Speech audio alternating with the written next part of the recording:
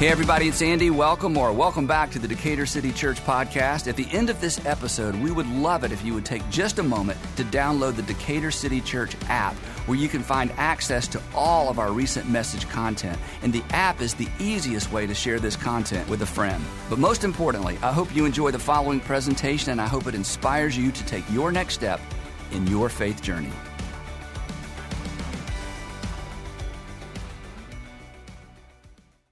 Last spring, and depending on when you're listening to this, spring of 2021, we were coming out of COVID yet again. You know, we keep coming out of it and then dropping back into it. We had just finished up a very contentious, as you know, election cycle.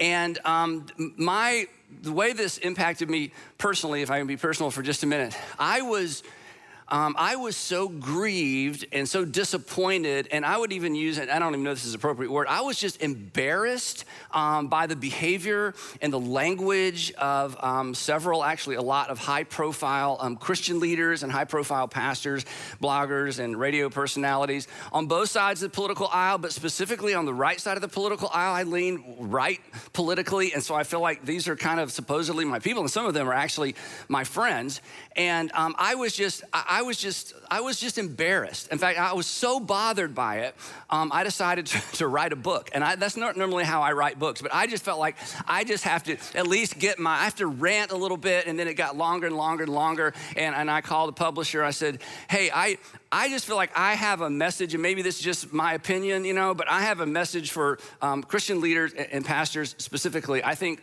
that it's kind of a we thing because we're one body, regardless of what kind of church you're a part of. Paul said, hey, we're all the body of Christ. If you slap me, I'm not going to have your hand arrested. I'm going to have all of you arrested, right? Because the hand's part of the body. So this can't just be me pointing my finger. It's like, hey, we have the church has a problem. So anyway, the book came out this week. It's called Not In It to Win It. And I want to be super clear about this because I'm super sensitive to this.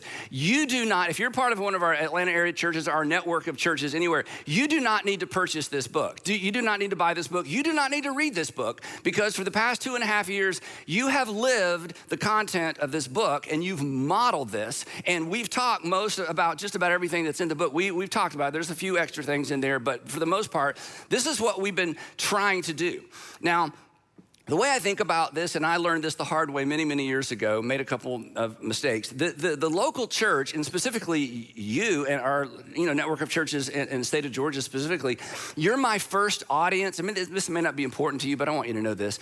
And my first audience, I am very careful never to say anything publicly or in media or in an interview that I haven't said here first. So sometimes people want to talk to me about a specific topic, and I think, you know what? I've never talked about that in church. No, I don't want to talk about that in media. So that's a really, really big deal to me. So what's in this book is basically stuff we've been talking about all along, and really you have modeled, and not just modeled for the Christian community, but for churches all over the country. A couple of weeks ago, we had 3,500 church leaders from all over the country and different parts of the world, and I just bragged on you. I said, hey, this is how we've managed the last 2.5 years, and it's not been perfect. Of course, we're not going to get it perfect, but we feel like we've stayed between the guardrails of what we've been called to do as a local church, a group of local churches, and specifically the marching orders given to us by our King. And in the areas that I feel like some church leaders and the churches messed up, Jesus was incredibly clear. There's some things Jesus said that we still haven't figured out exactly what he was talking about, but there's some things where he was so extraordinarily clear. So today and next weekend, I want to remind us of a couple of things that we need to be reminded of as a collection of local churches as our nation gears up for another round of, I don't know a better word, crazy, okay? Because it's about to get politically crazy again. And that's okay. And I love politics, and I love the conflict, and I love all that stuff like some of you do. Some of you hate it. You just want it to go away. So it's a part of our national pastime. It's a great thing that we have free speech, which, gets amped up sometime to the point where we're not sure it should be so free. But hey, it's way better than the alternative. So I'm not against any of that. But as Christians, as Jesus followers, we have a specific responsibility that we can't abandon, even though we all have widely held and strongly held political views. So Throughout the 2020 and 2021, I encouraged all of you to write a pandemic story and an election cycle story that you would be proud to tell. I asked this specifically in a message in 2020. I asked you this. I said, hey, when 2020, we were in the middle of it and COVID and lockdown. I said, when 2020 is nothing but a story you tell, what story do you want to tell? Remember, I asked you this question. Do you want to tell a story of panic and fear and selfishness and divisiveness? Or do you want to look back on 2020 and tell a story of faith, of compassion, of generosity, fidelity? And then I reminded us, I said, hey, we write our story, the story of our lives, we write them one decision at a time. And I said, come on, I want you personally to write a good one. And I want us as a collection of churches in our city to write a good story. And I feel like you did. We suspended services for almost a year, right at a year. We stayed connected in small groups and in driveways. We did stuff in the community. This was still amazing to me. I brag about you all the time. We had the biggest Be Rich in 2020 we'd ever had, and we hadn't met together on a Sunday morning in 5 months. And then in 2021, you went past the 2020 number in terms of your generosity to the community. We baptized, we did weddings, we did funerals, we gathered outside, we continued to stay together, and people still criticize me specifically, and really you as well. Hey, you shut down your church. I'm like, we were not shut down. We just did different stuff because we wanted to be good neighbors, because the hospitals were full. And the issue wasn't what do we think about, COVID and all these things. The issue is, what is our reputation in the community? Because our reputation matters, because we're trying to impact our community. The other thing that we tried hard not to do, and you helped us and me not do this, we didn't politicize the church. And there were people in our various churches, I've talked about this, who wanted me to politicize the church and get up, take a stand. And people left our churches. And Sandra's here, she would tell you, anytime I got any kind of information, direct message, email, people leaving messages in the church, that we're leaving, they're mad. My assistant Diane would look up their numbers, see what their involvement has been. And I called every single person who said they were mad at me or mad at the church, and had conversations. And they all started the same way. Is this really you? I'm like, it's really me. That's how it started. And it always ended friendly. I made sure it always ended friendly. I'm like, okay, so you're not leaving the church because of theology or music or student ministry. You're not even leaving because of something we're doing. You're leaving because of something we refuse to do. And if that's why you're leaving, then we will miss you. I hope you'll come back, but we're not gonna, So because the feeling was that we had caved into political pressure. And, in the state of Georgia specifically, our governor didn't impose political pressure on churches, but when our church and some other large churches suspended Sunday morning services, he was very grateful, because, a church like ours or large churches, could be super spreaders. So anyway, some people left and some people have come back. And I tried to keep those conversations friendly. But it was disappointing, and personally, and don't send me sympathy notes. I'm fine. But the personal part, and maybe you're in this camp, is the people I talked to, they just didn't believe me. They did not believe that we actually suspended our services, and they didn't believe that we weren't more political because of the reason I gave. It's like, no, there's something else to it. I'm like, no, that's it. There's no agenda. Our agenda is love our neighbors, love our neighborhoods. This is how we're doing it. And Jesus has given us specific marching orders in terms of the responsibility of the church. There's no hidden agenda. Now, here's kind of get to what we need to talk about. And this is just a general principle. When life is predictable and when life is kind of wrinkle-free, and we have some wrinkle-free seasons where everybody's healthy and everybody's employed and things, when life is predictable and kind of wrinkle-free, it is easy to lose sight of, and this is true of all of us, it is easy to lose sight of what we value most, and it's also easy to lose sight of what we fear most. But when a tsunami of uncertainty comes rolling in, things get real quick, right? And this is important, uncertainty does not alter our value system. Uncertainty exposes our value system. And during times of uncertainty, we're gonna talk about this in detail in about a month from now. In times of uncertainty, our reactions to the uncertainty give us away. Our reaction, and you watch people's reactions to uncertainty, you learn a lot about a person, you learn a lot about yourself. Our reactions give us away. So this is super important to keep in mind as we move on. Our actions don't tell the whole story. You've heard actions speak louder than words, and actions do speak louder than words. But our actions, even our actions don't tell the whole story, but our reactions to circumstances and things around us certainly tell the whole story. And so many people and so many Christians' response to the political, social, and economic and health crisis of 20 and 21 exposed in these Christians and these church leaders what has actually been true all along. It didn't change their value system, it exposed it. And this sounds critical, and I am being critical, but we're part of the same body, so this is part of our responsibility. Beneath some of that Bible-laced rhetoric and all those faith claims, there's actually a bit of a hidden agenda. An agenda that people outside the church have suspected all along. People outside the church suspect that we're just like people outside the church, that the same thing that drives them drives us, and the same thing that drives every ideological movement drives the local church. And at the end of the day, their suspicion is, and unfortunately, what too many Christians and Christian leaders tip their hat to, was what we value most is winning. And apparently, a lot of Christians and Christian leaders fear the same thing that every other ideology and every other group fears as well, and that is losing influence, losing our voice, losing our rights.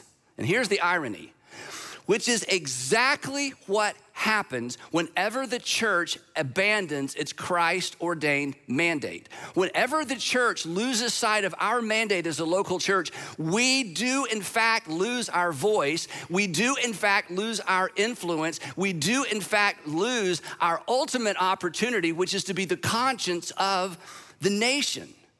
And so whenever the local church stoops to and reduces itself to kingdoms of this world aspirations, which is to win at all costs and to have our way and to protect our rights, we just become like another political group, another party, another constituency, another group to be wined and dined and divided and sort of, ferreted out to different political parties to support whatever they're about. Whenever the body of Christ in general or a local church loses sight of its Christ-ordained mandate, we in fact become a self-fulfilling prophecy. We lose the very thing that so many Christians feel like we need to fight in order to maintain. We're not here to win anything. And the church isn't here to win anything. And yes, there's a sense in which we're here to win hearts and souls. We're going to talk about that. But we are not here to win culture wars. And we are certainly not here to win elections.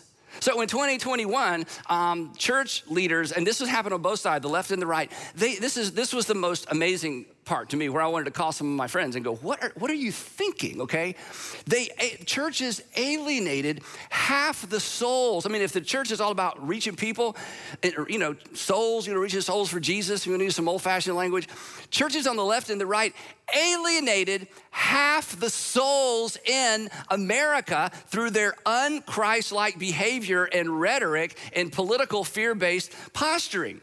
Now, this is probably way further than I need to go, but I just kind of say this to you. Don't tell anybody I shared this with you. So the pastors on the right, it's like who got so political, and they demonized all the Democrats. The Democrats. And then the pastors on the left, demonized the people on the right and the Christians on the right and the pastors on the right. And I wanted to say to both, wait a minute. You guys on the right. So you think most of the Democrats are lost and going to hell. That's right. Well, doesn't that make them the mission field? And everything you're doing in your church says, we want to reach people for Christ, but you don't come. Then I want to go over to the left and say, wait a minute, because I've sat in these services before. And say, look, you think all the people on the right certainly aren't God followers and following Jesus. They're just playing a game and they're lost and going to hell. Well, aren't they the mission field? Well, look you are alienating half the people in America because of political views, and you're abandoning what Jesus has called the church to do and church to be. And consequently, we are divided. And the one thing, we'll talk about this a little bit next time, the one thing Jesus was most concerned about when it came to Future Church was not our theology or our music or how we baptized or how we did communion. It was unity. He said, the unity of my people is ultimately the essence or the message of people believing that I was actually sent from God. So the last couple of years, I feel like the church in general has missed an unprecedented opportunity to live and to react in contrast to the world around us. Too many Christians, and all of us to some extent are probably guilty of this. Me too, right? Too many of us did exactly, this is amazing, exactly what the Apostle Paul warned first century believers not to do. You ready for this? Now, if you think this is unrealistic for us, what I'm about to show you, you can't even imagine how unrealistic this was and sounded in the first century. He said this, do everything without grumbling or arguing. But wait a minute, that's un-American. A grumbling and arguing that's how you know I'm an American, by how I grumble and argue. I mean, how unpatriotic is this, do everything without? And the assumption behind this statement was there was something to grumble and to argue about. So Paul, come on, why not grumble and argue? Why not demand our way? What's the win in that? He says, well, I'm glad you asked. So that you may become blameless and pure, children of God without fault in a warped and crooked generation. So kind of dial us back in here a second. We've all said this or thought this.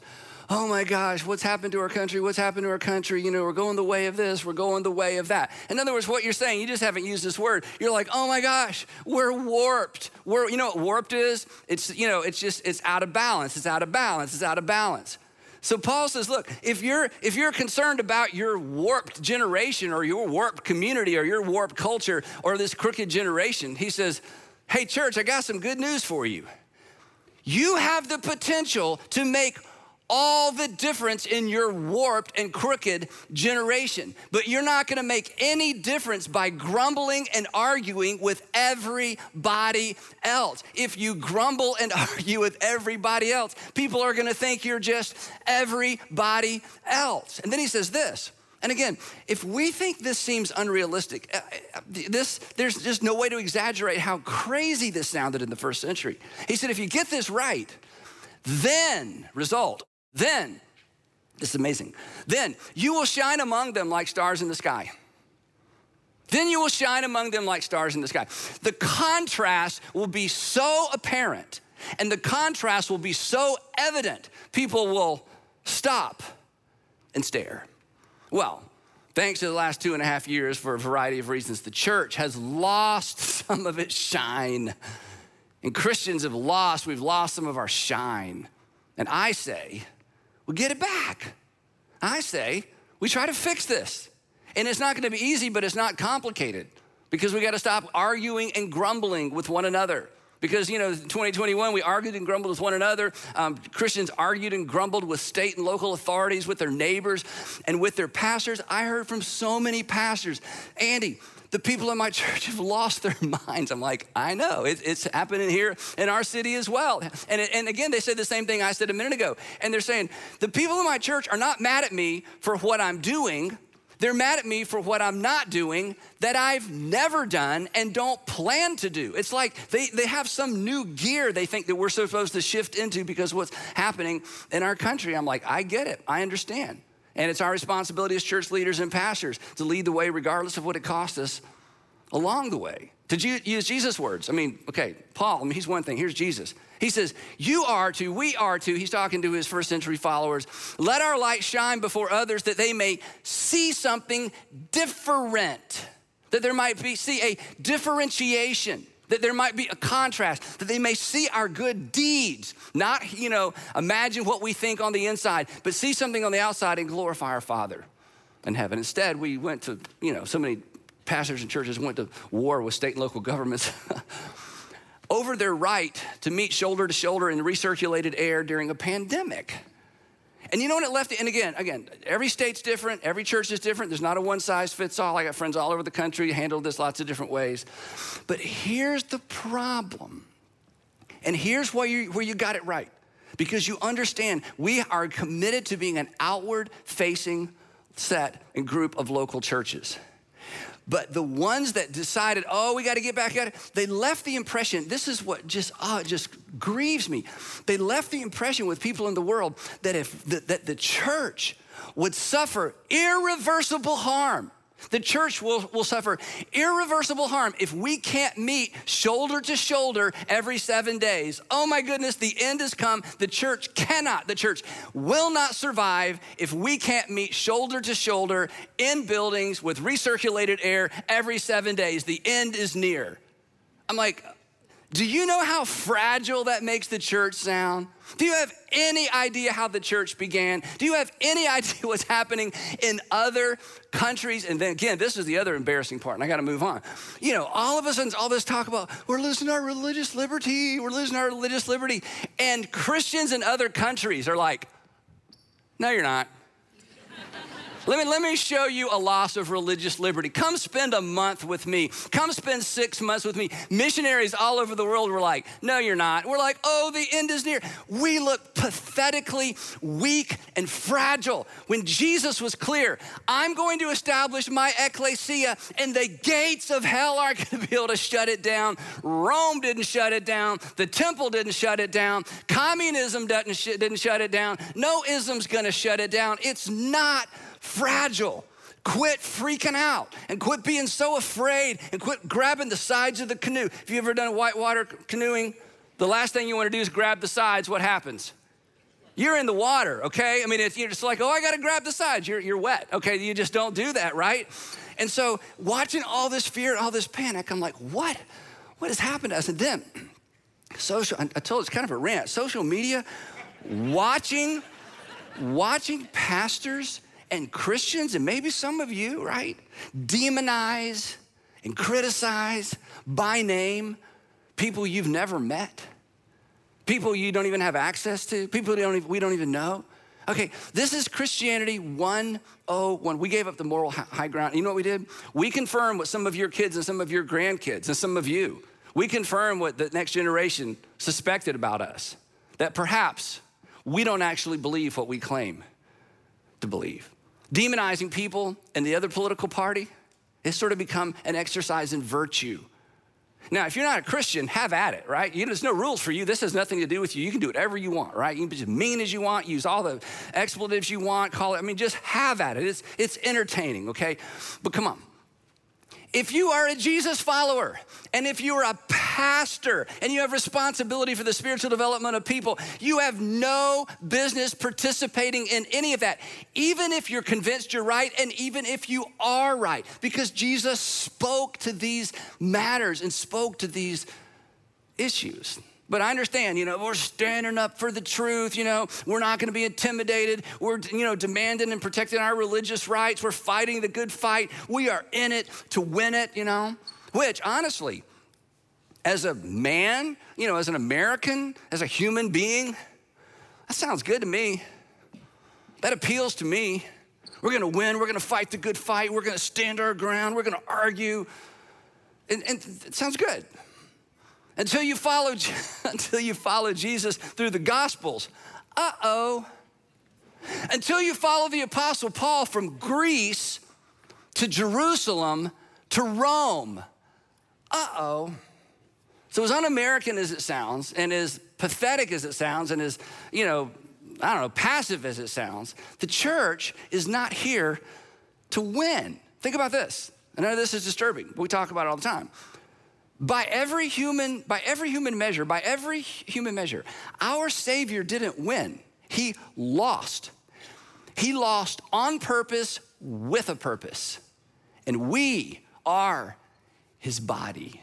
So like our Savior, if you're a Jesus follower, if you're not a Jesus follower or whatever, if you're just a Christian who likes to believe things and not do anything, have at it. You're a hypocrite, but just believe stuff and act like everybody. No, you are. Jesus said you're a hypocrite, right? Not me. I wouldn't say that, right? But you are. I mean, Jesus put it this way. Hey, anybody who hears these words of mine and goes, and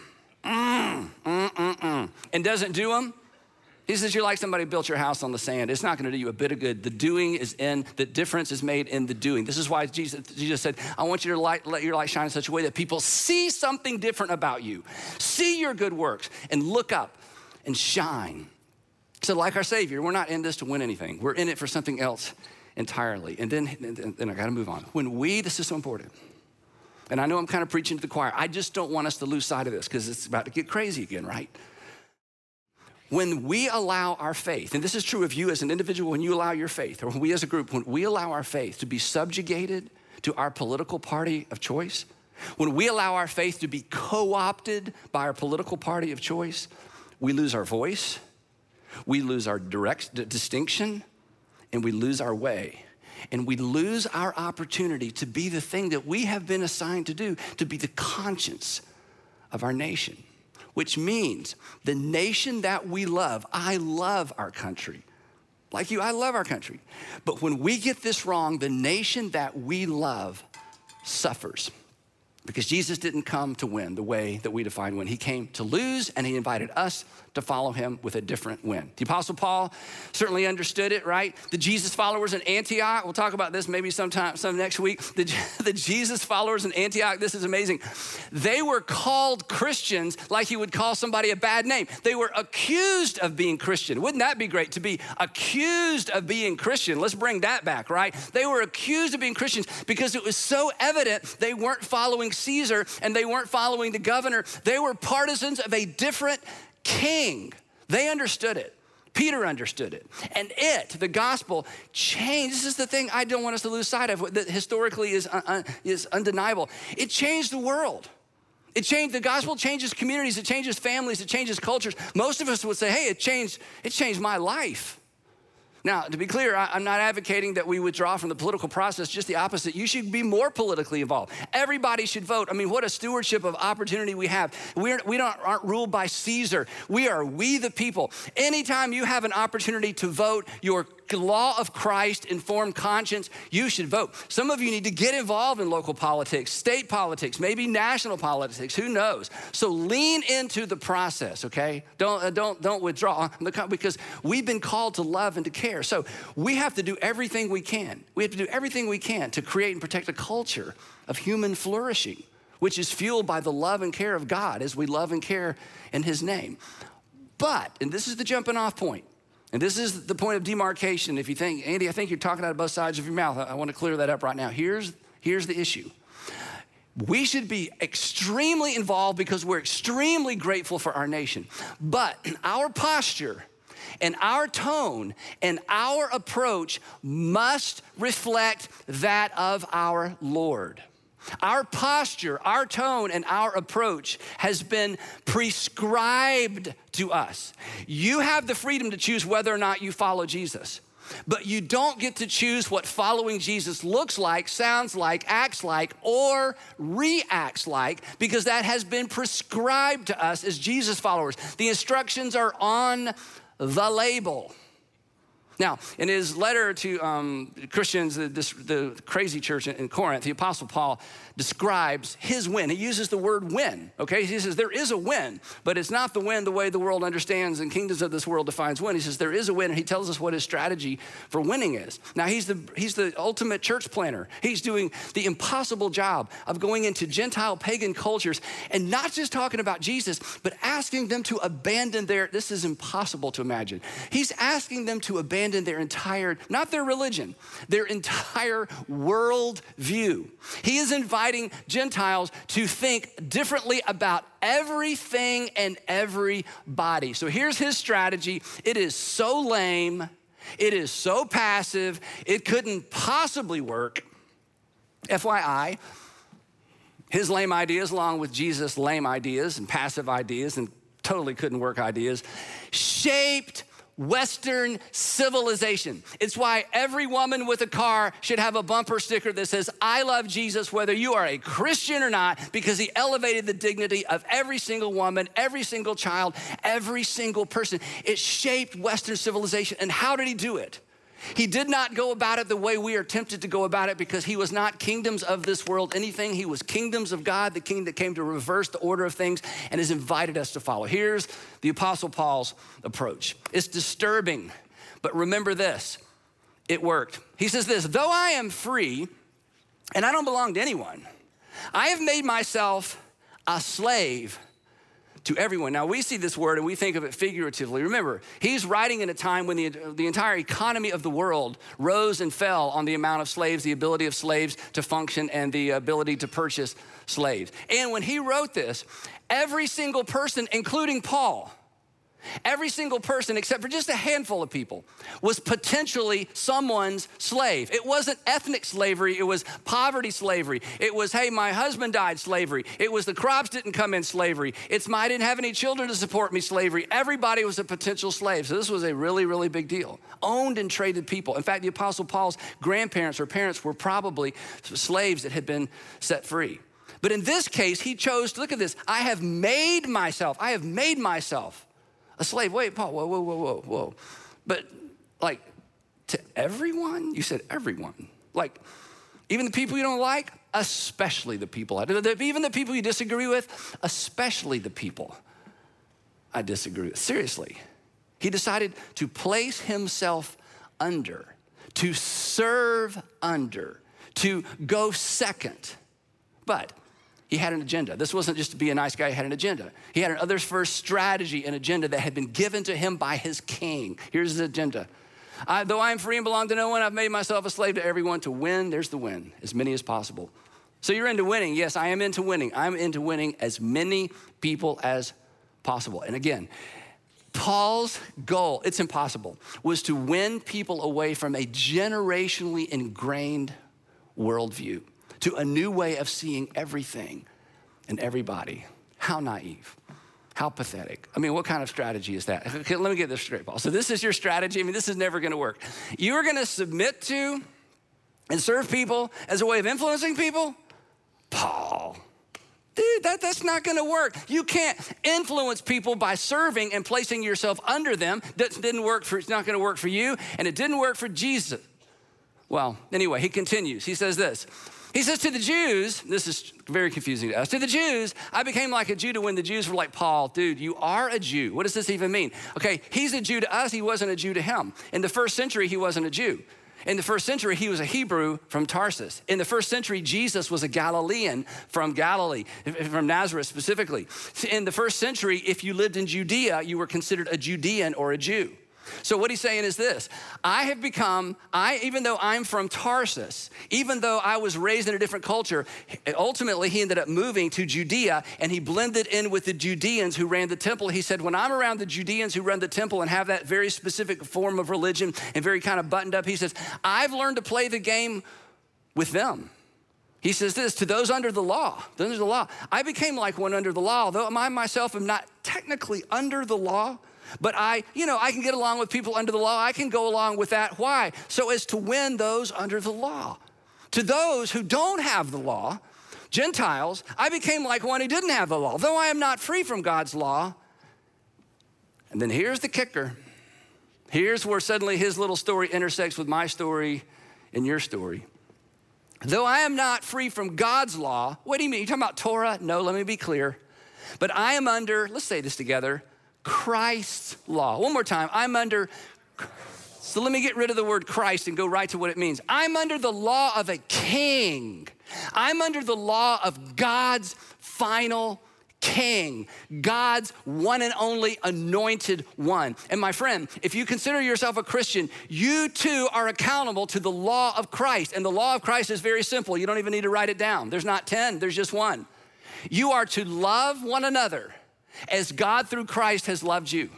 You are to love the people around you. I'm to love the people around me the way that God through Christ loved me. That is the law of Christ. And Paul says, as I make my way into all these different cultures and interface with all these different people in order to win them over to a new way of seeing the world, I am under the law of God. I am under Christ's law. Here's why this is important. And Christ's law will determine my tone, my posture, and my approach. Christ's law, to love as God through Christ loved me, will determine my tone and my posture and my approach. I'm gonna love others as he loved me. I'm gonna one another, regardless of the political views of the one another's. I'm one anothering. Why, Paul? Oh, same reason. So as to win those not having the law.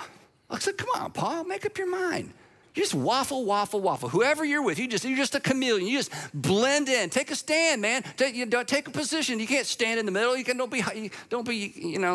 be hot or cold. You can't be lukewarm. These are the kind of things that people threw at us pastors, 20 and 21. It's like, take a stand. You afraid, here's one. You afraid of losing followers?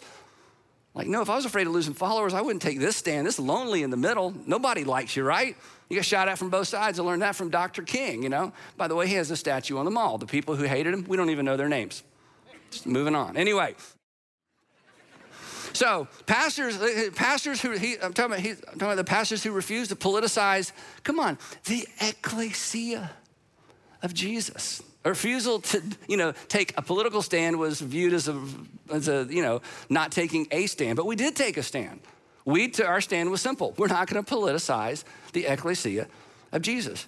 We're standing for the posture, the tone, and the approach prescribed to us. We don't get to make this part up. Prescribed to us by our King. We're standing against alienating half the people in the United States of America by siding with one political party over the other. We chose to stand with Jesus in the lonely, messy middle, rather than capitulate to divisive, broad brush political talking points. Now, gotta move on. What he writes next is one of my favorite things in the whole New Testament. I mean, I would love to think that this informs my living, my life, the way we lead our churches. Here's what he says. This is basically his mission and strategy statement he gives us next. Here it is, ready? He says, I have become all things to all people.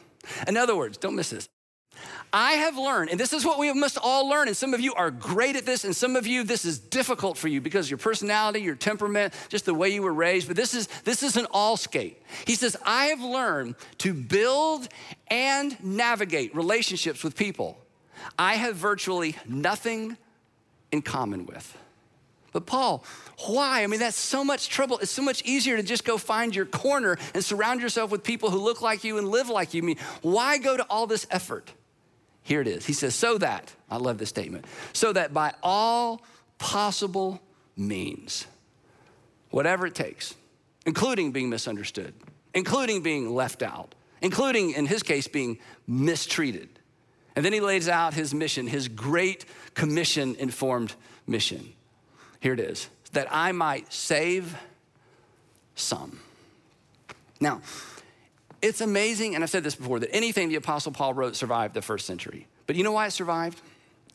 It survived because he refused to bend to the prevailing worldviews of his day.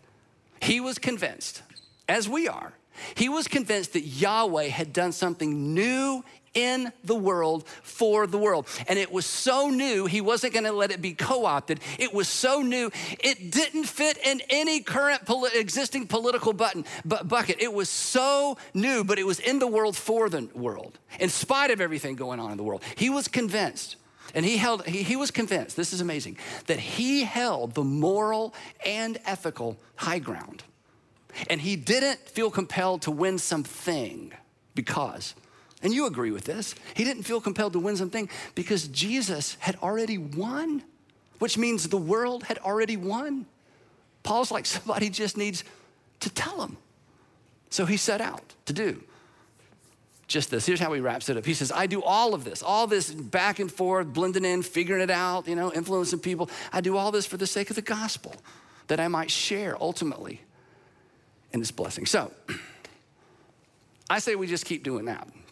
Because when a local church or a group of local churches or the church in general, when the church becomes preoccupied with saving America, it has forsaken its mission. When a church becomes preoccupied with defending its own rights rather than advocating for the rights of other people, it's lost its way.